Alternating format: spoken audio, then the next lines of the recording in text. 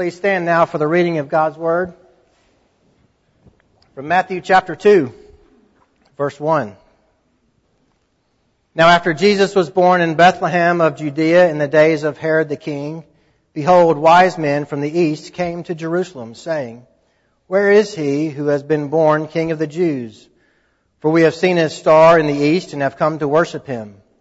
When Herod the king heard this, he was troubled, and all Jerusalem with him. And when he had gathered all the chief priests and scribes of the people together, he inquired of them where the Christ was to be born. So they said to him, In Bethlehem of Judea, for thus it is written by the prophet, But you, Bethlehem, in the land of Judah, are not the least among the rulers of Judah. For out of you shall come a ruler who will shepherd my people Israel. Then Herod, when he had secretly called the wise men, determined from them what time the star appeared. And he sent them to Bethlehem and said, Go and search carefully for the young child.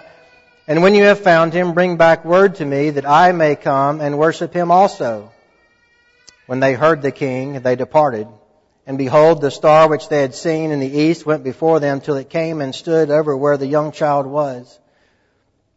When they saw the star, they rejoiced with exceedingly great joy. And when they had come into the house, they saw the young child with Mary, his mother, and fell down and worshipped him.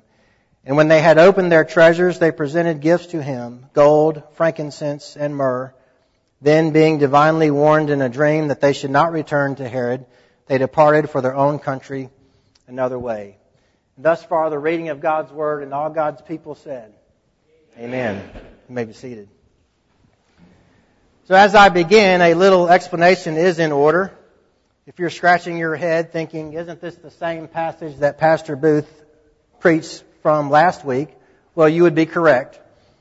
I had my own personal epiphany enlightenment moment Thursday night when I told Nathan Ketchen that I was preaching on the Magi today. He proceeded to tell me that Pastor Booth preached on the Magi last Sunday and that it was a good sermon. I've been out of town for a couple of weeks and wasn't paying attention. Well, this will be awkward, I replied. If your bucket list has an item listed, heard 2 sermons in a row at the same church on the same passage of Scripture, you can check that off today. It won't be the same sermon, so it won't be that awkward. I'm sure there will be some overlap and maybe some differences, but perhaps with a separate emphasis. These verses are overflowing with details that tie centuries and millennia of the story of the salvation of the world together. There's a lot to look at and many lessons we can learn, and we'll look at a few of those today. The Gospel of Matthew was written to Jewish Christians, and many elements of Jesus' life follow the history of Israel. It begins with Jesus' genealogy that traces his heritage back through King David to Abraham the patriarch. David's presence points us to Jesus' royal lineage, and Abraham reminds us that Israel will be a blessing to the world, to the Gentiles. Even Jesus' most recent kin point us to the patriarchs. His grandfather was Jacob, or Israel, and his earthly father was Joseph, 2 prominent names in the history of Israel. The connections with Israel's past intensify as we move through Matthew chapter 2. Jesus is born in Bethlehem, the house of bread.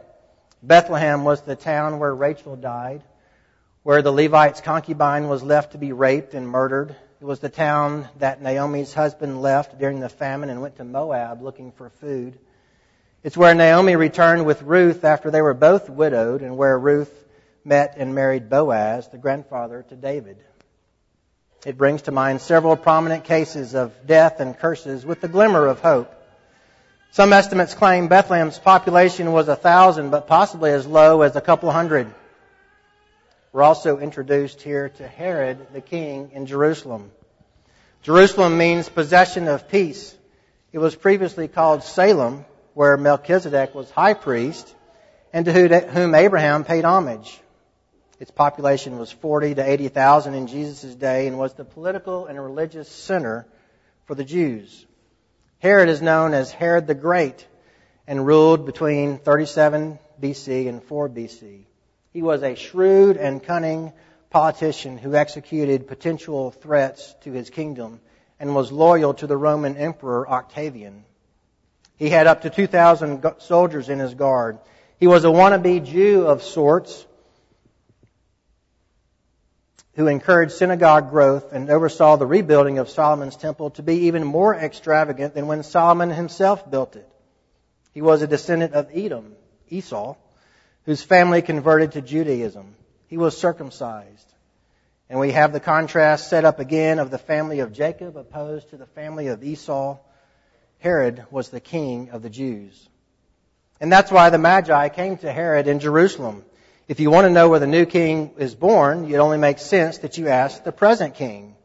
If there was a new king born, it would be from his family, right?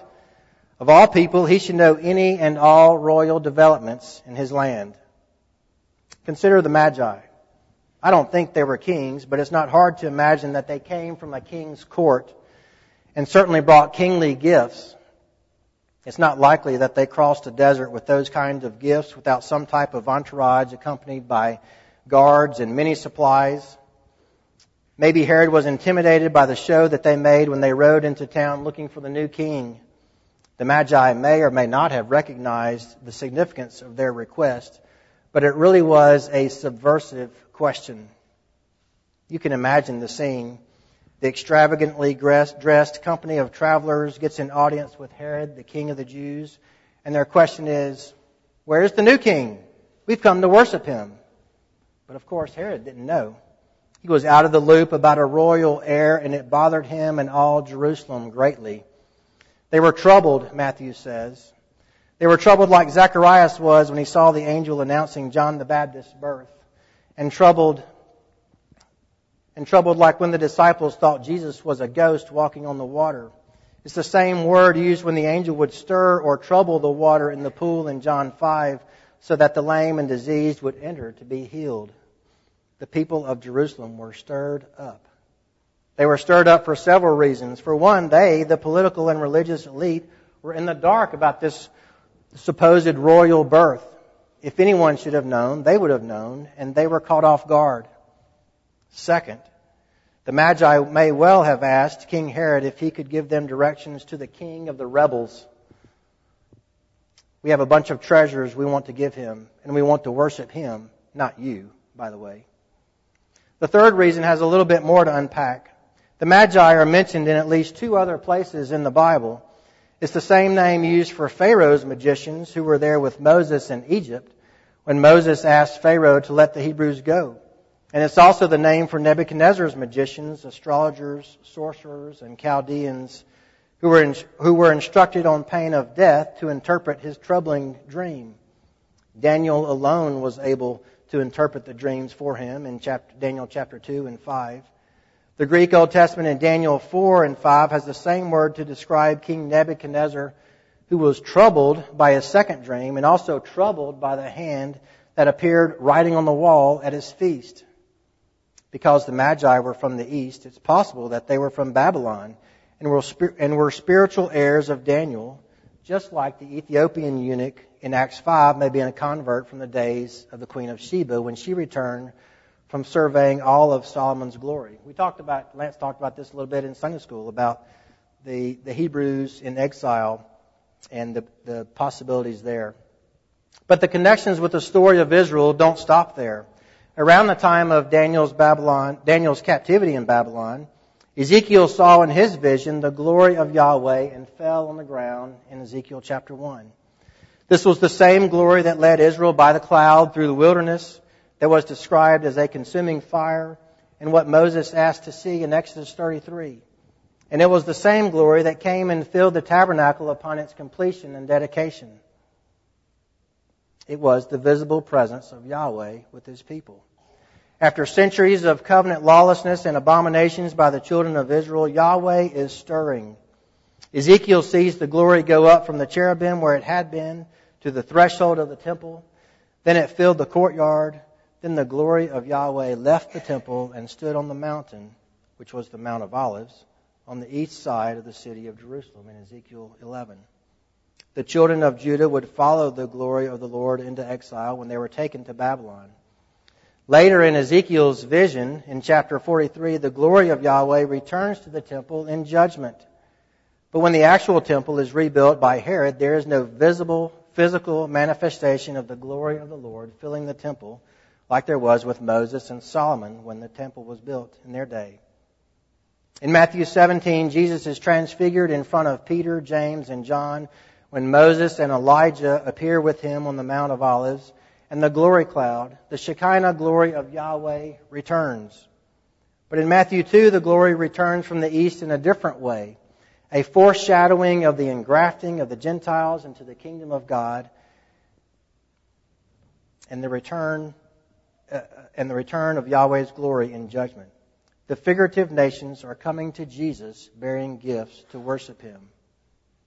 Tragically, the chief priests and scribes do not join in the search with the Magi for the newborn king. Surely they knew what to expect from King Herod after this unexpected news. He had killed political opponents before, and he would most definitely kill again. This would not be the only time the chief priests and religious rulers in Israel would betray Jesus to their pagan king. They knew the prophecies regarding the Savior who would be born in Bethlehem, but it was only words for them. Their collective unbelief would continue to harden their hearts for more than 30 years when they were exposed as enemies of the king. They may have heard Herod tell the Magi that he wanted to worship the new king when they found him, but they weren't surprised in the least when the Magi deceived Herod, didn't return to him, and Herod was exceedingly angry. Just like Yahweh was exceedingly angry with Israel on so many occasions when they disobeyed and broke covenant with him. The Magi continued on their search, either oblivious to the danger they or baby Jesus faced, or content and determined in their mission that the consequences didn't matter for them. They followed the star until it stopped over the house where Mary and Jesus were, and they rejoiced with exceedingly great joy. They brought glad, believing, worshiping tidings. Hail, King of the Jews! These were different tidings and a different sort that the unbelieving, mocking Roman soldiers brought for Jesus when he was crucified. Hail, King of the Jews, they said. He was crowned by them, but with thorns, not gold. He was robed in scarlet, only for it to be torn from him and divided for spoils.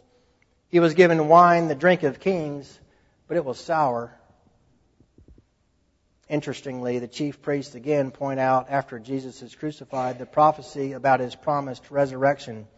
They told Pilate that Jesus said he would rise again from the dead in 3 days. They persisted in betraying Jesus even in his death. Then there's the question about the timing of the Magi's visit. I suggest that the chronology of their visit, their escape to Egypt and return after Herod's death mentioned in the following verses, is much more compressed than the common view. I think the Magi may have visited and worshipped Jesus, perhaps with the shepherds, shortly after Jesus was born, at least before the 12th night, because that's how long we have to leave our Christmas lights up to show the Magi the way, right? And it makes our nativity scenes look better with them in it. If you get to see the nativity scene at our house, you'll see that there may have been an armadillo, a chicken, a turtle, all sorts of interesting creatures there at the same time, with noises to go along and accompany them. This shorter time frame has the shepherds and the Magi coming to visit Jesus soon after his birth, his circumcision, escape to Egypt, when Herod ordered the killing of all the male children in Bethlehem under 2 years old, Herod's death, Mary and Joseph, and Jesus' return from Jerusalem before he was presented to Simeon and Anna in the temple. Josephus indicated that Herod died in 4 BC, and this fits with other scenarios that have Jesus' birth around that time. This, of course, isn't spelled out in our passage before us today, but it does give us one possibility of how it may have happened. So those are some of the details surrounding the visit of the Magi to baby Jesus. They had great consequences for the Jews of Jesus' day and put in motion the great expansion of the gospel we have seen recently in the book of Acts, and is of no less importance to us today. As you know, Jesus' birth fulfilled a multitude of prophecies from the Old Covenant. Listen to this one example from Isaiah chapter 60. Arise, shine, for your light has come, and the glory of Yahweh is risen upon you. For behold, the darkness shall cover the earth, and the deep darkness the people. But Yahweh will arise over you, and his glory will be seen upon you. The Gentiles shall come to see your light, and the kings to the brightness of your rising. Lift up your eyes all around and see. They all together, they come to you. Your sons shall come from afar, and your daughters shall be nursed at your side. Then you shall see and become radiant, and your heart shall swell with joy.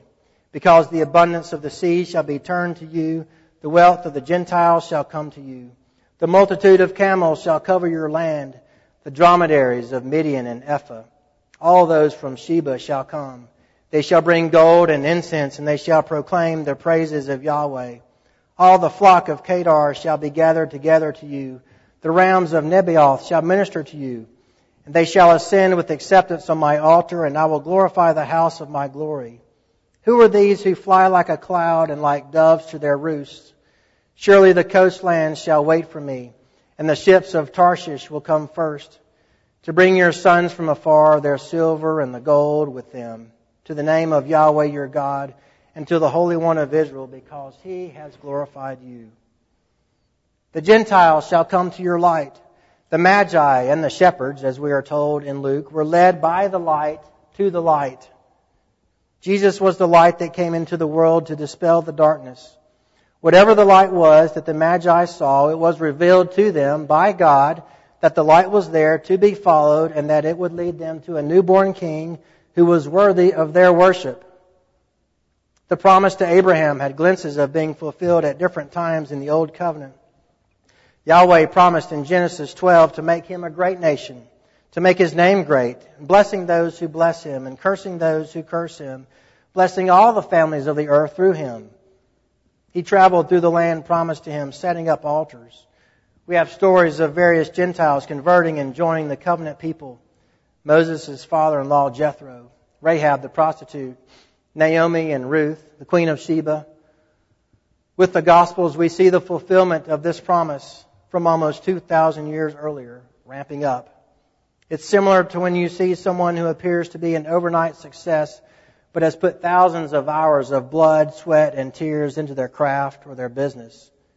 It had been 1,000 years or so since foreign dignitaries came to pay homage to a Jewish king, and this was a very big deal. It's still a big deal to come and worship the King. It certainly doesn't look like the gifts and the worship the Magi brought, but it is no less important. We are here to worship the King. You make preparations to worship the King. You bring your bodies to worship the King. You bring gifts to the King. And since the King is no longer a baby, you listen to what He has to say. You eat with the King. The King sends you out, commissioned once again to do His bidding. And we do it all with joyful and glad hearts because He rescued us from sin and death. We were slaves to sin, and we have been redeemed, bought with a price, and set free to obey and worship Him. The idea that a baby will grow to inherit a throne is really foreign to us today. We're so used to the idea of voting for presidents and governors and other officials that we have to stop and reorient ourselves. Jesus, of course, knew who He was and what He would do, even as a little baby. But other infant heirs to earthly thrones have no idea what their destiny is. It's the same with our children, isn't it? We've had a couple of babies born in the last month or so, and they have been baptized, claimed by Christ. We may bring them gifts, but we don't worship them like the Magi did. We do, however, present them to the King as royal heirs with Jesus. Paul told us in Romans 8 that we are children of God, and if children, then heirs, heirs of God and joint heirs with Christ, if indeed we suffer with Him, that we may also be glorified together. This is not a wind up and let it go proposition. We are raising kings and queens who will, by God's grace, mature and grow so that they will give counsel to the High King. But it will take time, teaching, and tears. Make that mental shift with me for a moment. If you knew, beyond a shadow of a doubt, with word from on high, that you were raising a future king or queen, what difference would that make in your family? How would you spend your time at work or at home? What would you watch, listen to, and read with them? Would you cultivate more laughter and celebration? Would you develop a more long-term, multi-generational perspective? We use a French Reformed liturgy in our baptisms, and it's very good. It reminds us what Yahweh has done for that particular child, though the child has absolutely no idea about the significance of what is happening to him. We talk about Jesus' fighting, suffering, dying, rising from the dead, and ascending into heaven to intercede on his behalf. And how gloriously true that is. But maybe we should add to it to remind us that we are raising kings and queens in the kingdom. Maybe we could say something like this. For you, little child, he has made you an heir together with Christ, that you may grow and join the multitude of heavenly counselors and do battle with the principalities and powers of this world and confound the evil rulers of this age. I like the sound of that. You are kings and queens in the kingdom of God. Live accordingly. The Magi were following a star, but why didn't Herod, the chief priest, and the scribes see it? The same reason Balaam's donkey saw the angel of Yahweh, but Balaam didn't. The same reason Elisha's servant didn't see the army of Yahweh accompanying them until his eyes were opened. The same reason Saul's companions on the road to Damascus didn't see the light that blinded him. The same reason you're a believer and your neighbor isn't. It's the grace of God. Some vessels are created for honor and some for dishonor.